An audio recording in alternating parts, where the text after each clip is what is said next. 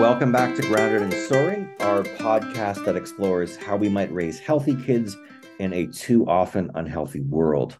I'm Sam Shapiro, head of school at Marin Montessori School, and we're going to spend the next 20 or so minutes digging into a topic that affects all parents and children: how to stay emotionally and psychologically healthy in a world that we can all agree makes those goals a challenge. To help us in this investigation, we are so lucky to welcome Professor Denise Pope. Denise Pope, PhD, is a senior lecturer at the Stanford University Graduate School of Education. She's also the co-founder of Challenge Success, a school reform nonprofit that partners with schools and families to embrace a broad definition of success and implement research-based strategies that promote student well-being and engagement with learning. Denise Pope is the author of Doing School: How We Are Creating a Generation of Stressed Out, Materialistic, and Miseducated Students, published by Yale University Press, and the lead author of Overloaded and Underprepared: Strategies for Stronger Schools and Healthy, Successful Kids, published by Josie Bass. Dr. Pope is a three-time recipient of the Stanford University School of Education Outstanding Teacher and Mentor Award, and was honored with the 2012 Education Professor of the Year Educator's Voice Award from the Academy of Education, Arts, and Sciences. She's appeared on the Today Show, Nightly News, Good Morning America, and in the Wall Street Journal. Welcome, Denise Pope. Thank you. Thanks so much for having me. So as I mentioned, I've been such a fan of your work, specifically through Challenge Success, and this goal of helping school communities broaden their understanding of success and implement strategies that we know work that promote student well-being and engagement with their learning. What really compelled you to start Challenge Success, and what was the landscape like then? I forget what year you started, so you can remind us of that. And kind of what was the scene that you were looking at? Great question. So it goes back with a little bit of a story of my own here. So Great. Let's do it. So my doctoral dissertation, when I was getting my PhD in education, was an ethnography. And that is a type of qualitative research where you follow a group of kids, or you live in a community for an extended period of time. And what I did is I chose a pretty well-to-do public high school in the Bay Area. And I was looking at what was working. I was looking at sort of schools that had a great reputation, and I was going to learn what was working, and I could write about it and spread it to the world. So I picked 5 students. The school helped me pick them, really diverse, and shadowed them for a year. And each student helped me write his or her own chapter. And what I found was these were really sort of top students, considered a top school in the state. And I saw cheating. I saw sleep deprivation. I saw ulcers due from stress. I saw crazy parental expectations that the kids were trying to meet. And this was across the board. I had kids from low SES in that school that I was shadowing, and also very wealthy kids. I had students of color, and you name it. So this is what happened.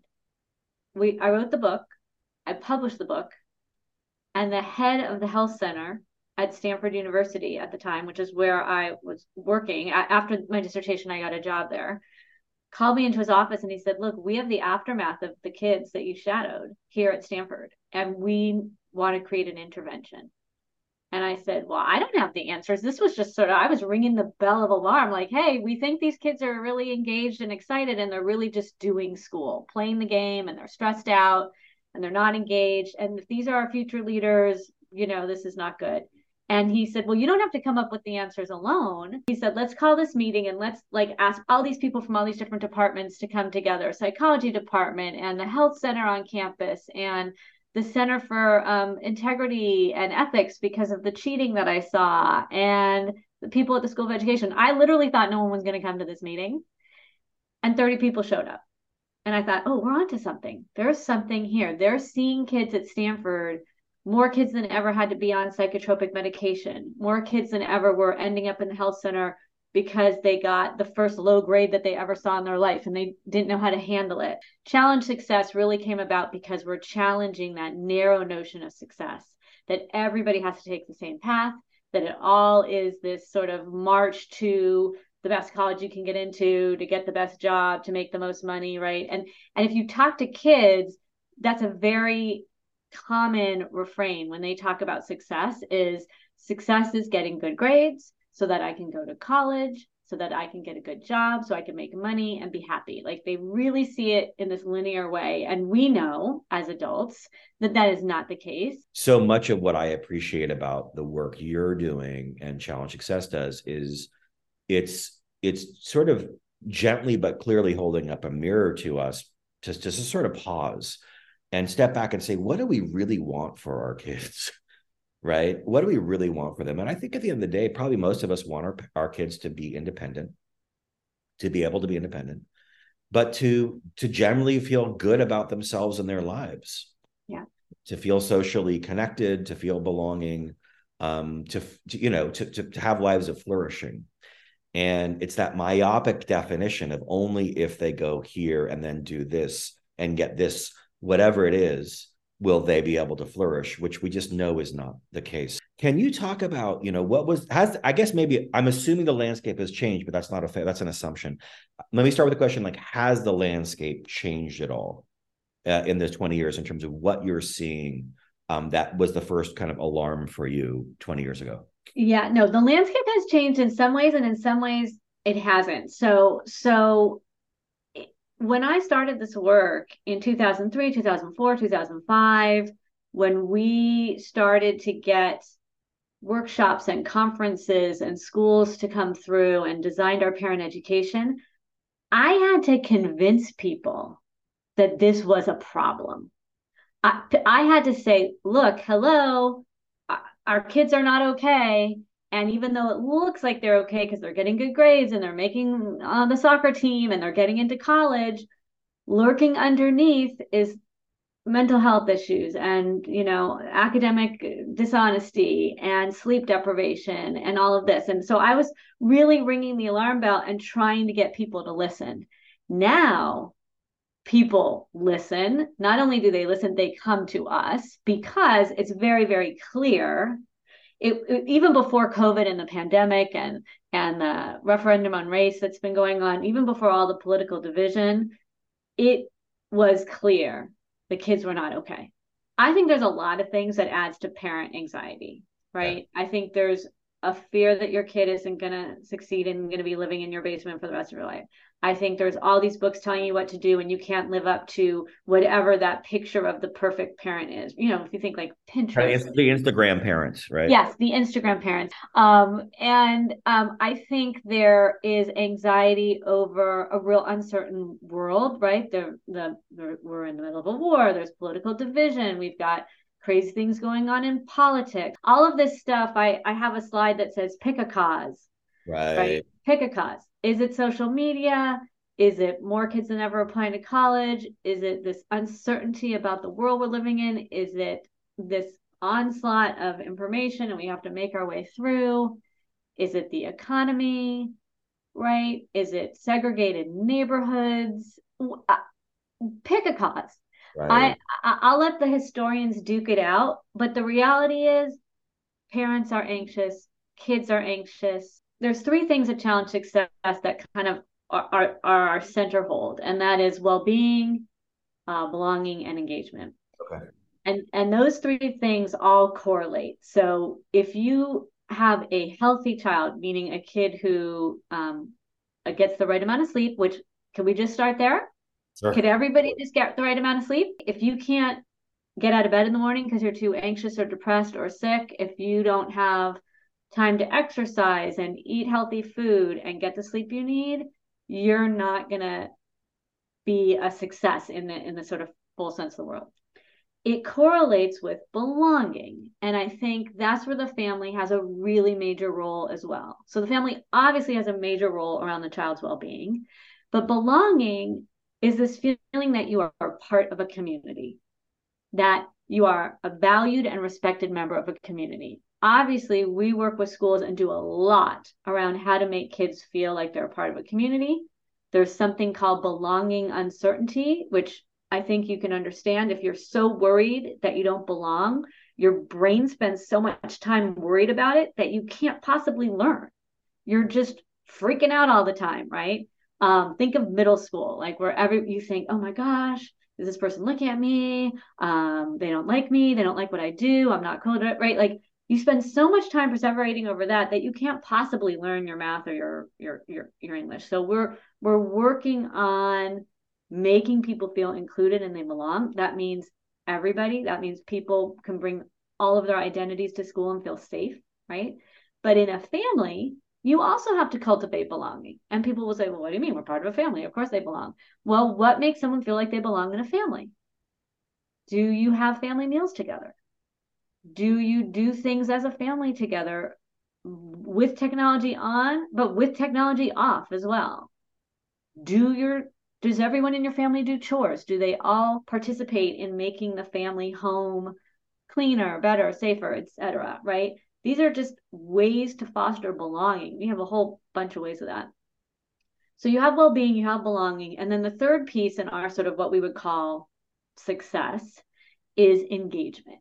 Okay. And at school, that's really clear, right? That's you're into what you're learning, you find it enjoyable, exciting, it's meaningful, it has purpose, it's not busy work, you're not doing school. It's the opposite of doing school.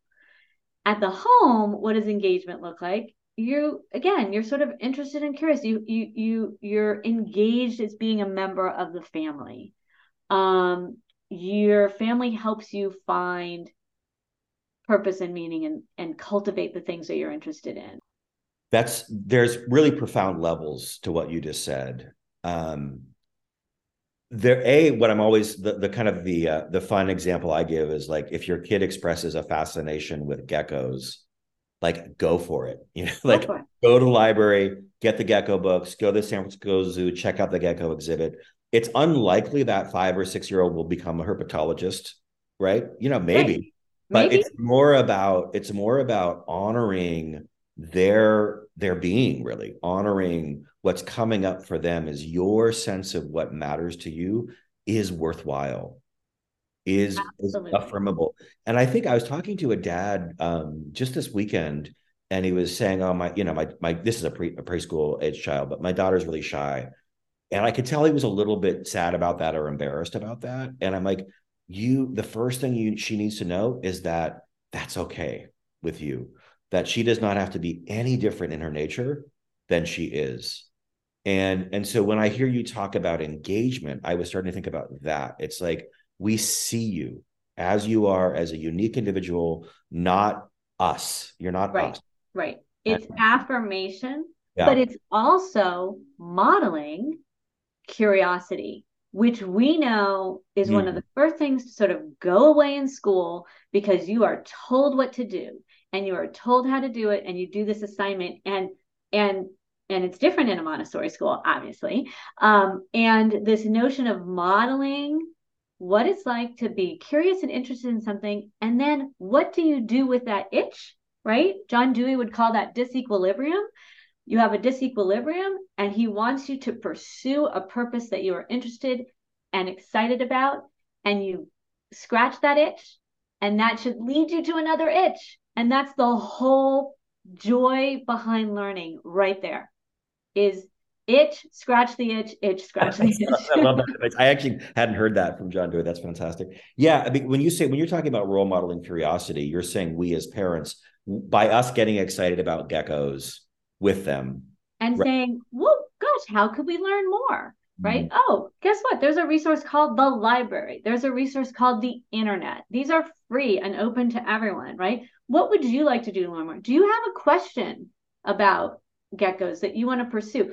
Right? Getting people to design their own questions, now, particularly now in a world with AI, right? Where like prompt engineering is the currency.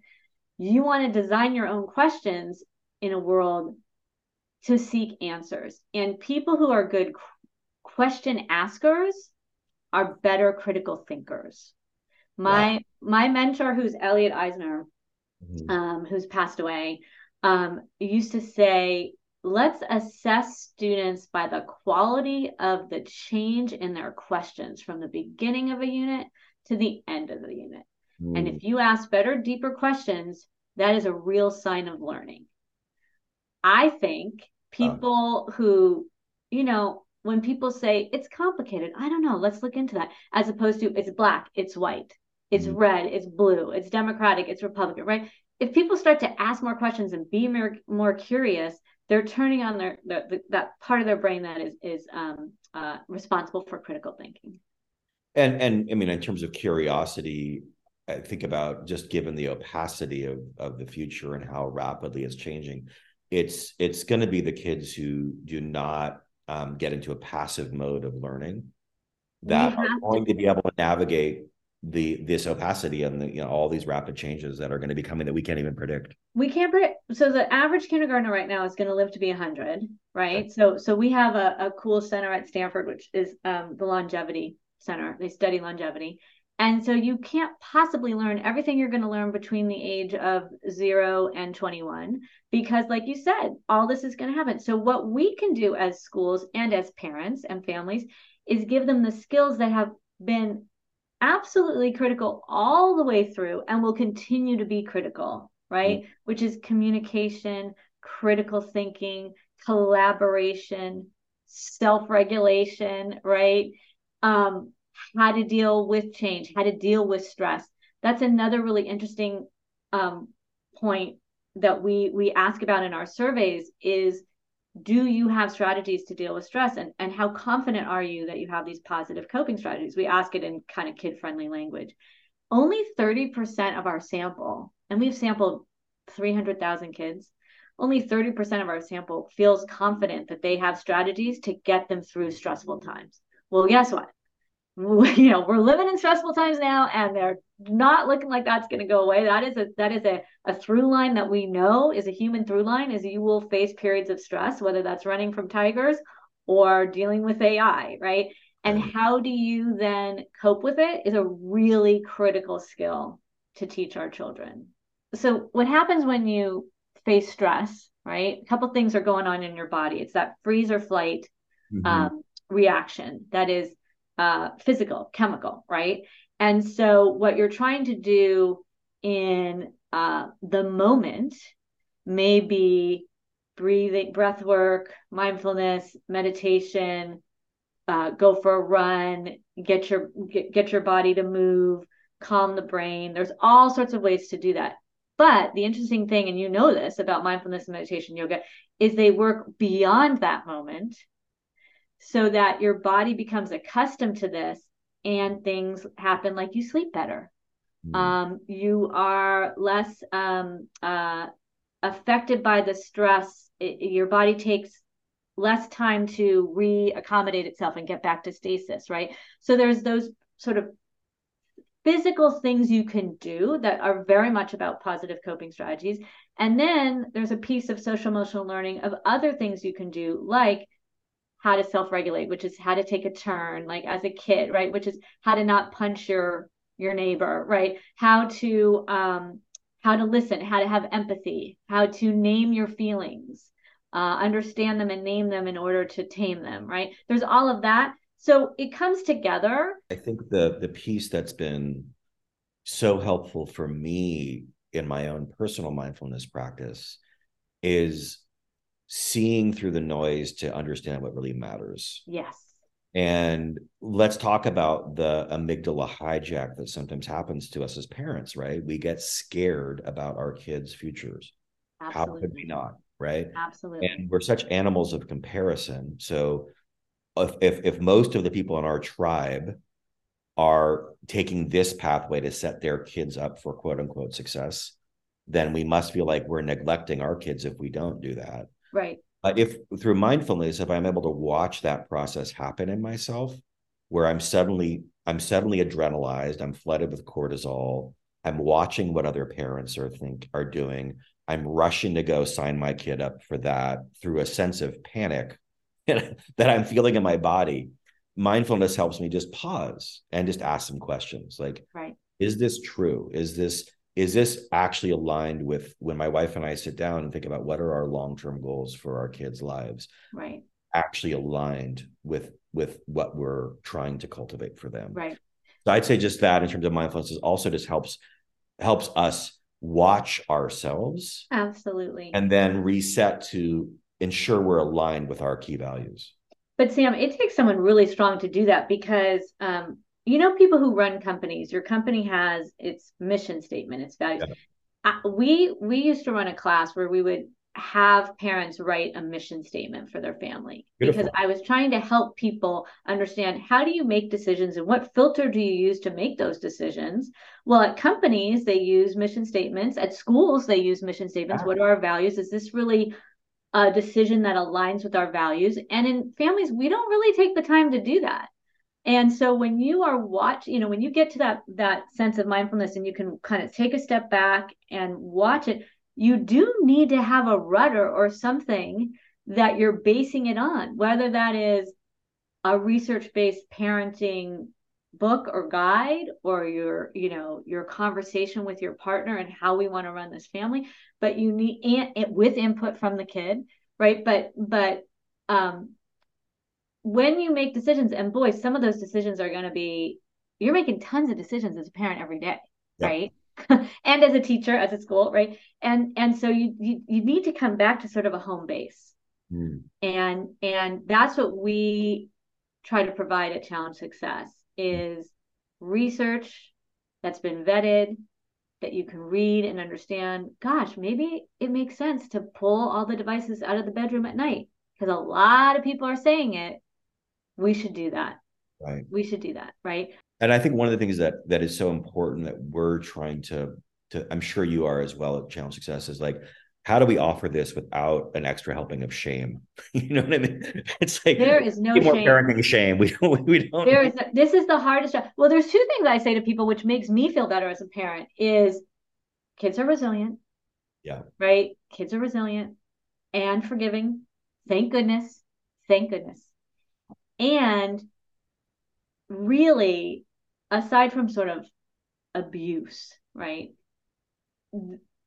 It's okay to make mistakes. We're actually modeling that Mm. people make mistakes in life and our kids are going to make mistakes and nobody is perfect. And how you deal with that is a way to really build and fortify that innate resilience that kids have.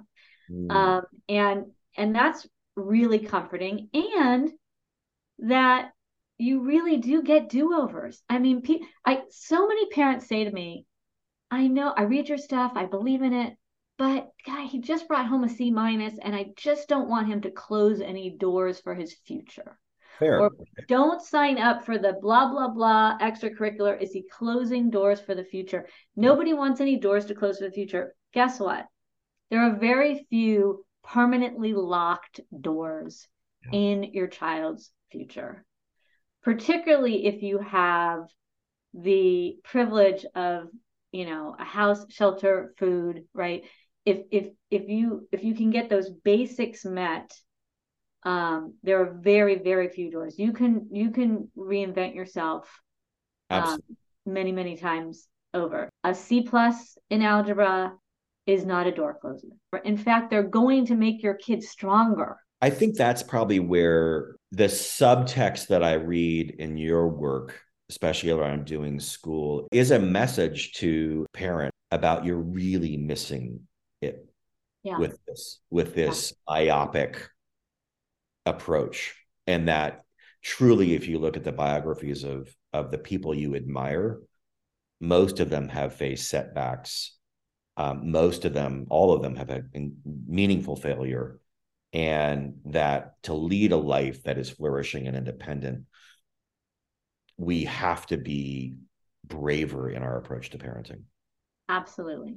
Absolutely. In fact, there's some really cool things. It started at Harvard, Stanford copied it. I think other colleges have it now too, is the failure projects where they interview like Nobel Peace Prize winners and they interviewed me and they said, talk to us about failure, right? Talk to us about the times when you've really failed. And they make the college kids watch these videos and Wow. and there's another video, this is really cool too, where they have people walking through the center of campus, and there's like the head of the hospital and the president of the university and like random students, and you're supposed to pick up, there's the letters A, B, C, D, E, F on the ground, and you're supposed to pick up your lowest grade that you ever got. And there's so many people who pick up F's and D's, right? Here's the president of Stanford, Right. the hospital, right? Chief of staff of whatever. And I think it's because a lot of kids who get to like the Stanfords feel like they can't ever fail. They're so wound up so tightly. There is this one path to get into Stanford, and then you get it. And if you let any kind of chink in that armor, the whole world's going to fall apart. And we're trying to say, no, no, no, no, no, no, no, no.